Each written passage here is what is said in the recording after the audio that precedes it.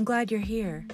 In today's episode, Jye tells the story about a family he's working with who've been through some trials and tribulations, but they've identified unity as their highest good and the thing that they are working toward. And so they're willing to make some sacrifices and compromises with each other to preserve that union. And I think it's a really great picture of what we need to do in our country. We have to come together and stop being so against each other so that we can preserve that union. Another thing that we talked about in this episode is curiosity. And I've been thinking lately about historically and currently the things that I'm not allowed to talk about or think about or question. And so I challenge everybody to think about that for themselves and get back to curiosity. Don't be afraid to ask the questions. Don't be afraid to wonder.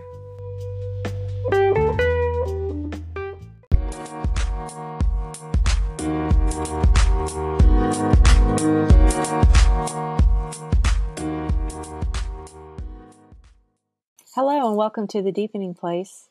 I'm here today with Jye. How are you, Jye? I'm doing pretty okay today. How about you? Pretty okay. Yeah. Are you? One thing I'm noticing, in my sessions, is people are just done. Put a fork in it. Let's be done with this. Are you kind of feeling that? I am definitely feeling that.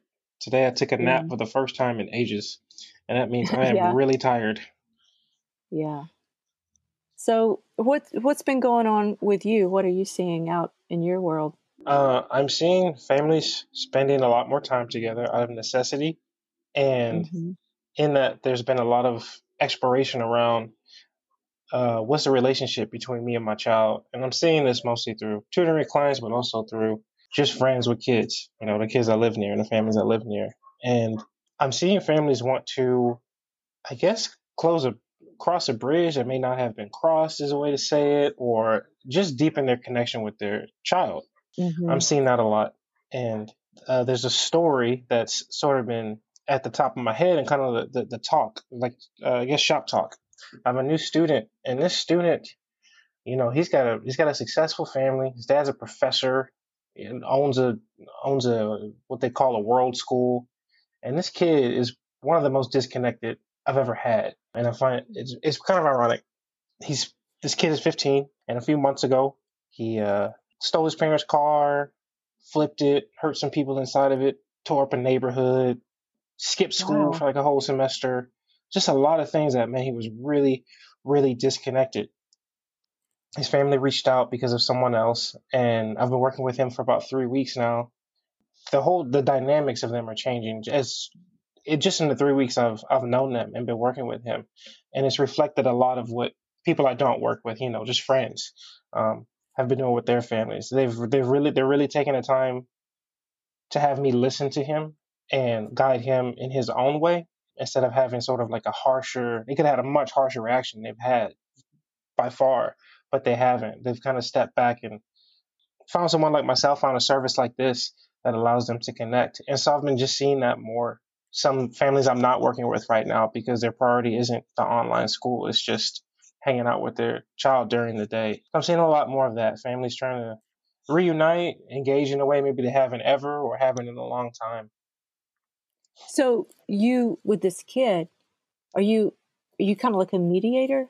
Are you trying to bridge the gap between him and his family, or is it mostly just between you and the kid? Or It's mostly between myself and the kid. The gap with his family is that they're very in his culture. He's a different culture than mine. In his culture, it's very much like for example, his grandfather schedules the sessions, and then I talked to his dad separately from that, and his grandfather was pretty on top of him. I mean, literally over his shoulder for the first few times, and we finally had a conversation with the student in front of his grandfather and his dad while they were in the room, and I asked, "Hey, does that make you uncomfortable? How does that?" We sort of explore what that's like, and that would have been maybe 2 weeks ago, and now we're at the point where their relationship is better because they don't hover over him so much and they're trusting him to handle his life in the way that he needs to. So it's really about the student, but it does go back into some of those family dynamics. so were they historically a lot more strict with him? Thoroughly strict, had a lot of expectations, very heavy expectations as well. His dad, his father's school has a new curriculum that's based around his son, the student I'm working with. So the expectations Oh, have been very high. yeah. So is he kind of like the golden child that had all these expectations and now he's kind of like rebelling against that? I think so. I won't say his name here, but his name has a powerful meaning in Mm. India, which is his culture, and it's plastered all over. This curriculum, this really Oh, yeah. world-reaching curriculum. Yeah, so he can read that, and he's definitely completely not engaged with it. That is so interesting. I just did a video for my Instagram, and it was on the balance of the energy between the great mother and the great father, Hmm. and the great father being structure and order, and the great mother being nurture and care. And so when the energy gets off balance, if there's too much structure and order, there's always a pushback and kind of this rebellion that leads to chaos. So it kind of makes sense that he's pulling away, and when you pull away from structure and order like that, you sometimes have the undesirable effect of falling off into chaos. That sounds to the T like this young man's experience. Yeah. Clearly a case of pretty extreme rebellion. For young men, especially, what he's really saying, he doesn't maybe even know how to say it, but what he's really desiring is to have his life.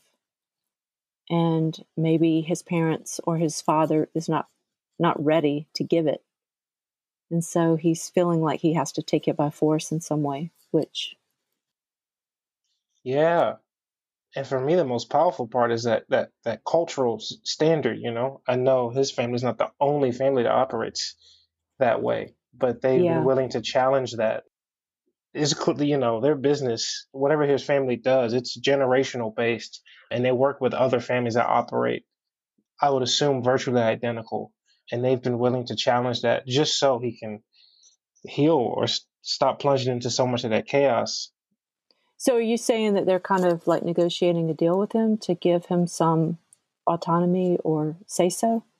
Very much so, yes, very much so. They've My service is very much that for students. It's a bridge between sort of what you were saying, like kind of controlling the child and sort of steering their direction, and taking that sort of the driver's seat away from the parent and putting the child there. And that's the transition. Try to help ease, and that's what they're expecting. That's what we've been doing. That's really beautiful. I hope that that works out well for them because, a lot of people just double down on the structure and order side and become more tyrannical. These are the rules, and as long as you're here, you're going to abide by them. And sometimes that can buy you a fragile peace, but ultimately that pushback, that rebellion will happen. It might be when they go away to school or whatever, but allowing him to ease into taking some ownership of his life and some making some choices. Hopefully it'll be a more peaceful time when he does need to leave the house, when it's time for him to go. He'll be set up to do that. Yes, and it ties into something you said what that we have covered in earlier episodes. Um, Mm-hmm. there being a family business, a generational family business. The phrase "divided we fall," I believe, is what you brought up, and for them, I think that's what's really at the heart of it. For this kid to still be involved in their family, I think that's really what it is. Um, Oh, because that's sort of the backbone for them. A family business, all these sorts of things. What does it mean if the next heir can't find a place in this? The next child in line. wow. That's super powerful. That's a really great archetypal image because the great father has to be open to the son, the younger person. It's like how culture progresses, and when there's too much lockdown or lock in, say like in a communist country where they're not open to any kind of change or new life, things become stagnant and it always falls apart. So it's really interesting that he is cultivating this proper relationship with the younger generation because if you're not willing to bend at all, you'll lose it. It'll go away from you. But if you are open And then it can become this exchange between wisdom and new knowledge that is mutually beneficial to both of them. Yes. So that's a pretty cool story. Thanks. It's pretty positive with him. And that's just generally what I've been noticing. Other families reflecting that same revelation in their own different ways. He's just been a story at the top of my mind. I like it because I wanted to talk about, we did a couple of episodes ago, an episode called Extreme Belief. And I think I'm just getting more and more annoyed about it. And so I thought maybe I'd tell you how annoyed I am today. Let us know. Yeah, it feels like righteous indignation. And it really does relate to the story that you just told, because our extremes of belief keep us separated. The easy one is like the far left and the far right. Our absolute inability to make any kind of concessions, like you were just talking about with this family, are pulling us further and further apart. That phrase you said, divided we fall. I'm really concerned that we could be going in that direction. Yeah. That we could be? Yeah, like I wrote a couple of things down. One of our founding fathers that I'd never heard of before, but I was looking up the phrase "United we stand," and it was credited to a man named John Dickinson, who's evidently a founding father. I had not heard of him, but he wrote a song called the Liberty Song, and that was the first known use of that phrase, "United we stand." And that's in a lot of mottos around the country, but there's another "E pluribus unum," out of many one, the Latin phrase. But this idea of, we have to stick together. Well, you know what? We also had an episode on, what was it? Our greatest sin is our refusal to see, and the greatest consequence is a lack of unity. This idea is like scattered throughout our history. It is. And to your point, you think we're headed towards that direction. In my experience, I'm definitely seeing that. But I do have a hopeful side as well. I'm not sure about you.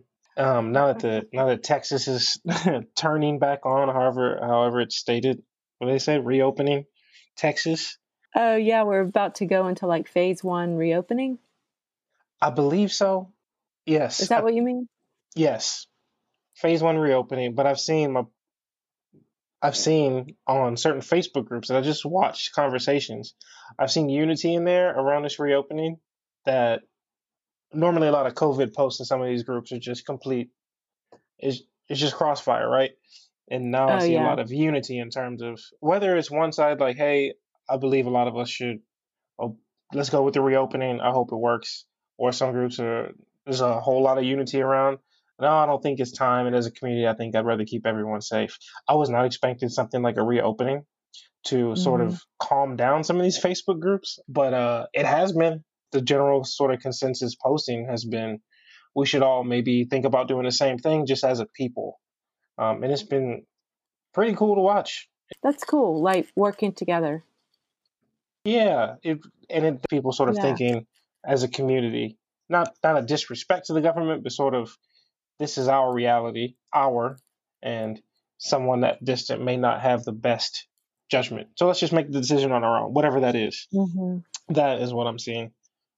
Yeah, I like it. That's kind of like in his press briefing just recently, I saw Donald Trump was asked about, I don't know if you saw this, but like Michigan, I think Minnesota, Ohio, and even Austin, Texas had demonstrations and protests this week about, getting everybody back to work and different things like that. And Trump was kind of criticized for supporting that. He had sent out some tweets supporting those people that were protesting. And he said, no, the people have the right to protest if they feel like something's unfair. And so he said, I feel like some of the governors maybe have overstepped their bounds, and it's absolutely appropriate for people to speak out against that if they feel like their rights are being infringed on. I liked that idea that it is up to the people to stand together and say, we don't like this, and that's enough. And it is we the people, the government for the people, by the people. Yes. And I think we forget about that sometimes. So if the government's overstepping, it is absolutely our duty And so I like what you're saying about the attitude of, okay, let's work together and see if we can get this done. I did see. Yeah, I caught a few of those rallies, and I did catch some of what Donald Trump said about the governors.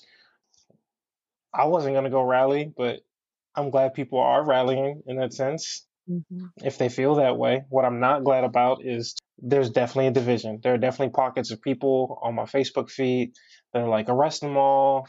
Matter of fact, get the military out there. Don't ever let it happen. Mm-hmm. It's like, have you not seen the Hunger Games? I don't want to live in that. That's crazy. Right. What do you? It's their choice. If they want to be in a big huddle, let people be in a big huddle. Yeah, not excited about seeing people rebel against that.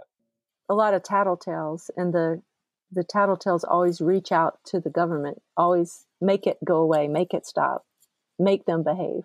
Yeah, it's a total lack of accountability in that. If you want to counter protest, all right, go do that. You also show up. Not a fan of that. Just this morning we went to HEB, and I saw someone getting a fine for not having their mask on, like the coronavirus Oh, mask or whatever. really? Yeah. Yes, I didn't think that was a thing, and I mean there were multiple police cars for just a guy, just a person without a mask on, and as soon as he walked out of the store, he got a fine, I assume, or a lot of police around him. Yeah, that's interesting. I heard someone else say that they were at the grocery store and someone showed up without a mask and they just turned him away and said, you can't come in here without a mask. I think that's kind of reasonable if that's the rule. But to call the police and haul him Yes, away, that I'm like, seems kind of crazy. just tell the guy don't come in, or Yeah, you're not welcome here. escort him out. You called the. That's exactly what I said. I'm like, who called the police for this? What? The police? Yeah, Wasn't a fan of seeing that. I can definitely get the disagreement from the store's perspective, but goodness gracious, the cops. yeah. Yeah, so the thing about the divided we fall, the truth is we need each other. It's almost like that tension and that flow between the great mother and the great father. You can't have just one. And if you get too far over into the great mother side, you fall over into chaos. And then if you overcorrect too much and go the other way, it becomes tyranny. So too much structure and order. We really need each other. I don't remember this in my whole life, this having to be so against. We are so against each other. It's not, hey, I'm for this and these are the reasons why. We are against the other side. And I think that's a really, really dangerous way to go about it, because eventually we do break off into the extremes of belief.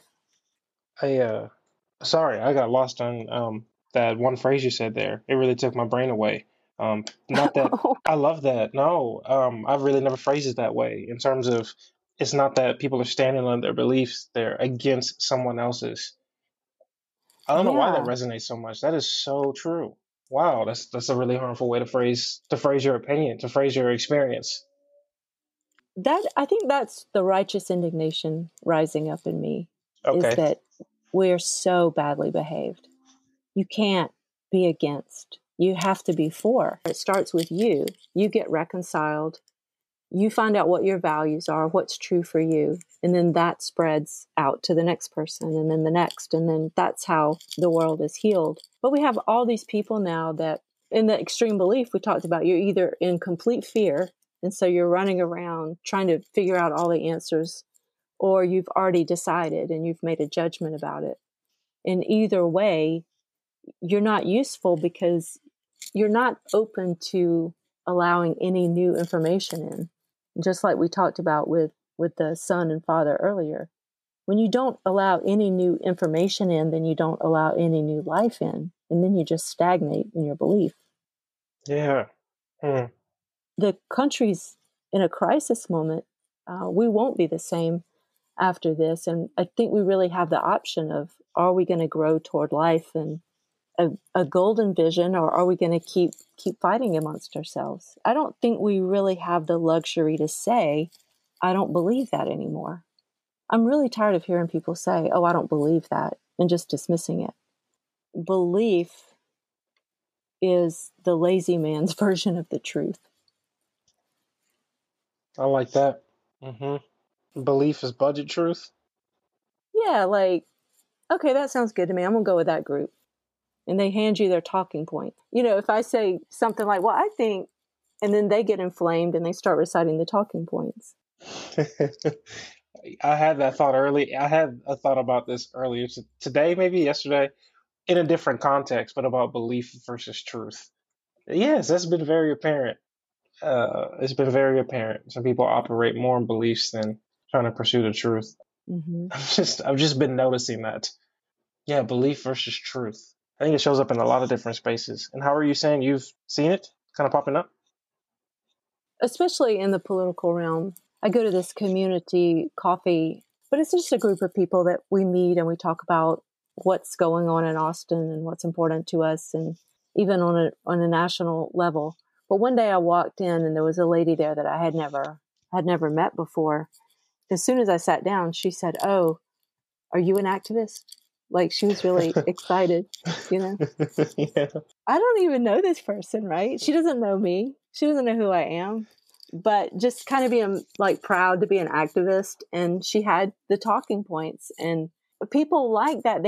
There's nothing deeper than the talking points, because if you try to say something that just leads to learning or knowledge or whatever, and I don't respond well to the talking points, it just ended in anger, and it did that day because I didn't agree with all the talking points. Yes.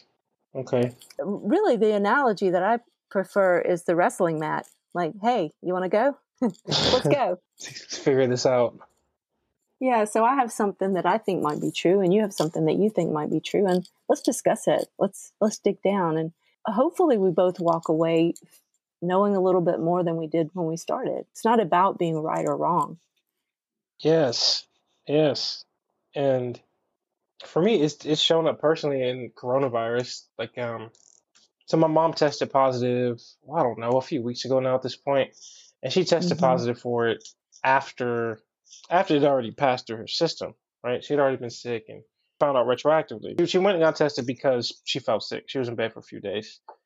But I was on like a video call with some of my friends, and we're talking about, they're scared of, they had some fear around it, getting it. There's some fear around contracting it or something. Kind of like believing, it's really horrendous or whatever the case. I was like, no, I'm personally not super afraid. My mom has had it already and she made it. She is in like the critical, everything about it. She just had surgery. She's 65. I was like, no, it's not that I disagree with what you're saying. Just my experience so far has been that it's not doom and gloom when it does show up in so many words. But it was sort of a belief sort of meets the truth, like my truth. I had an Yeah. experience with it already. And it was a receptive. It wasn't a negative conversation. We did not walk away angry from each other at all. It was one of understanding. But it does resonate with what you're talking about, with someone kind of showing up and saying, "I'm an activist," or however that woman approached you. What you were sharing is not a label. You weren't sharing some, obscure label with them. You were saying, "Hey, I have a perspective on that's from my real life. Would you like to hear it?" And they said, "Yes, please share." And you did. And they're like, "Okay, yeah, we understand it a little bit better now." And that's kind of how it's supposed to work. Yeah, it's remarkably simple, but still somehow easy to miss. Just being open to someone else's perspective and allowing that to kind of inform you. You don't have to feel threatened about your belief. I think your So, experience as well. Yeah, like just hear someone else's experience, and for me, sometimes it's been, well, that's not mine, but understand how a yeah. truth in my life might actually is impacted by your truth as well. Yeah, I've heard people say before that, no matter who you sit down with, even if it's like a hardened criminal in jail, if you were able to sit down with them and have a conversation with them, you might not walk away agreeing with them or feeling like you have anything in common with them, but most of the time you'll have an aha moment when you can get their perspective. You understand why they are the way they are. Even that leads more toward union instead of demonizing that person or believing that you have nothing to learn from them.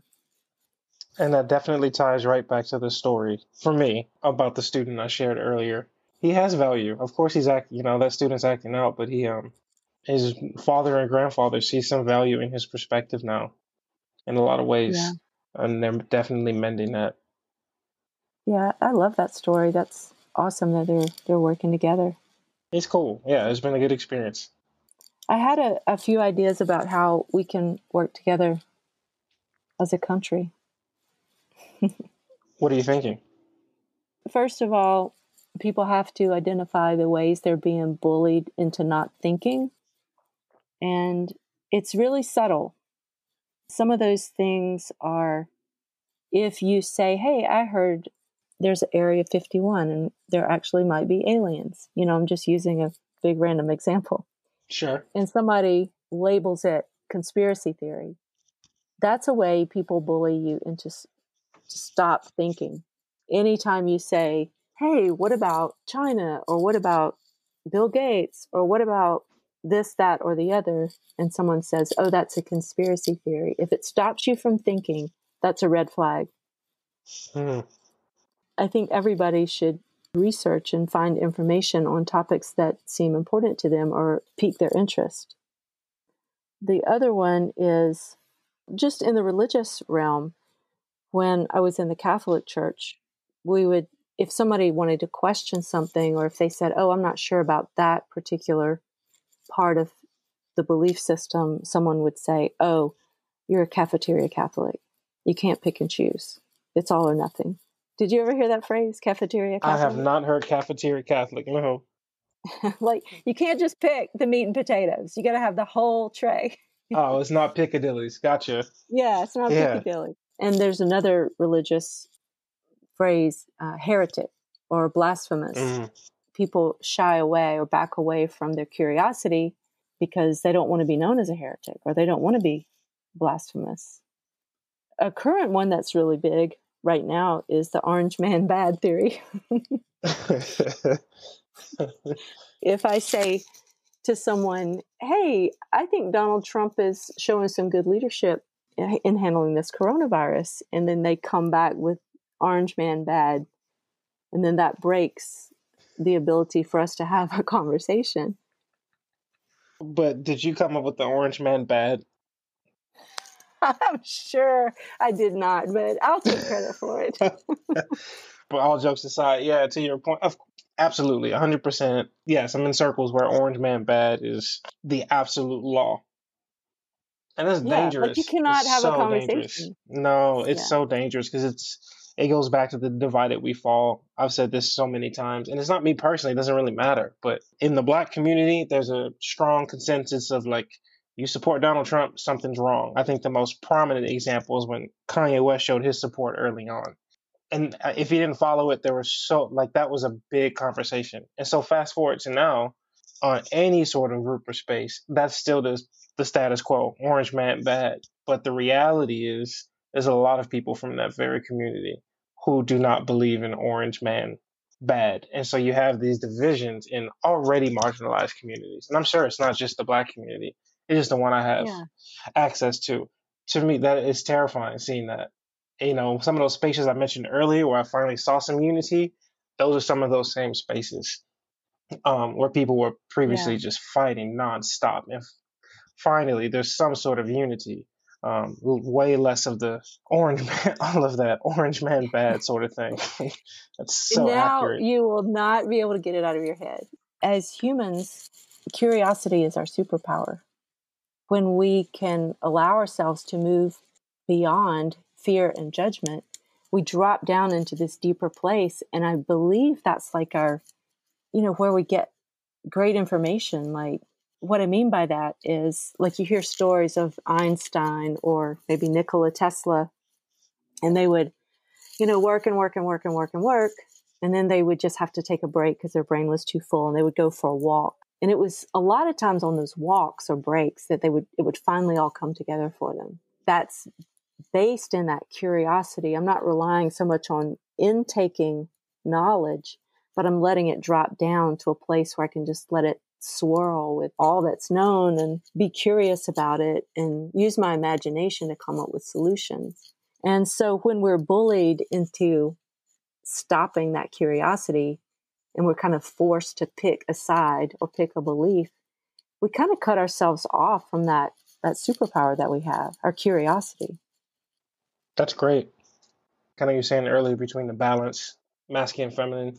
I'm not sure how it relates, but to me, I see the curiosity on the same sort of scale, like the absence of curiosity. If it is our superpower, then not using it is also equally as dangerous. Shutting that side of things off, which is, I think, what you're saying too. It causes it to be stagnant if you're not curious. Another thing, ultimately, what it does, and I see this in couples, like couples counseling. So if that great father and great mother energy is on like that infinity symbol, for people who can't see me swirling my finger around in the air, it's like the sideways figure eight, that infinity symbol. And what happens is there's a tiny point in the middle where the union is. And it's really fragile if you think about the structure. But what happens when people start reversing that flow and going their own way, and they stop considering each other, it just becomes these two circles. And before long, they've drifted so far apart, there's no real hope of reconciliation. That curiosity allows you to turn toward each other and allows you to maintain that flow. So that's why it's so important on an individual level to get curious within our own heart, in our relationships with other people to maintain our curiosity, and also in relationship to people who have different beliefs than us. If we don't maintain that curiosity and keep wondering and keep searching for the truth, then we are going to be divided and drift far apart and stagnate, and in the end become a casualty of our lack of union. Okay. Divided we fall. Divided we fall. You think we're falling right now? I do. Yeah. It's so ironic to me that a lot of the people who are preaching love and acceptance hate Donald Trump with every fiber of their being. And it's just bad. It's just bad energy. It's bad behavior. And you can't hold the space for love and hate. That collectively is taking us into some bad places. I'm a little concerned. Yeah. I can see what you see.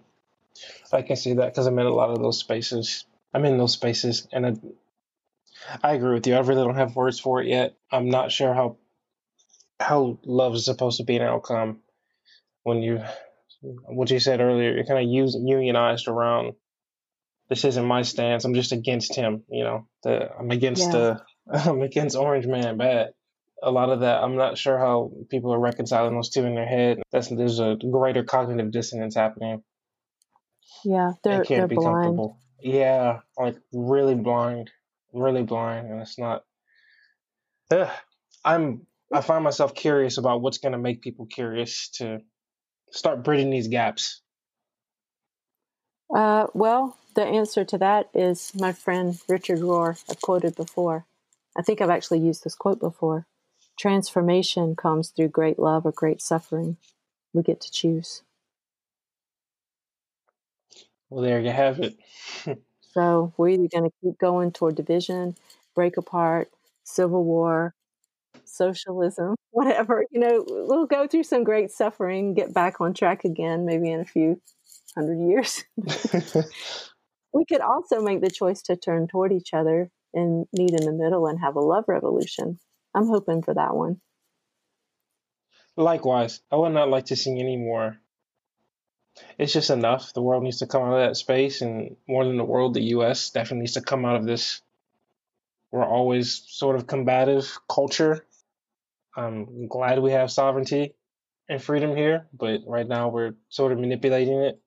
Maybe you said it. To me, it's sort of putting that reality in front of people.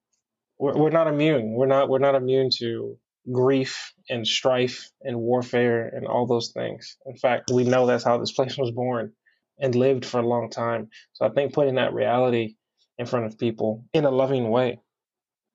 Yep. Hopefully we'll make that transition before it's too late. Before it's too late. Yep.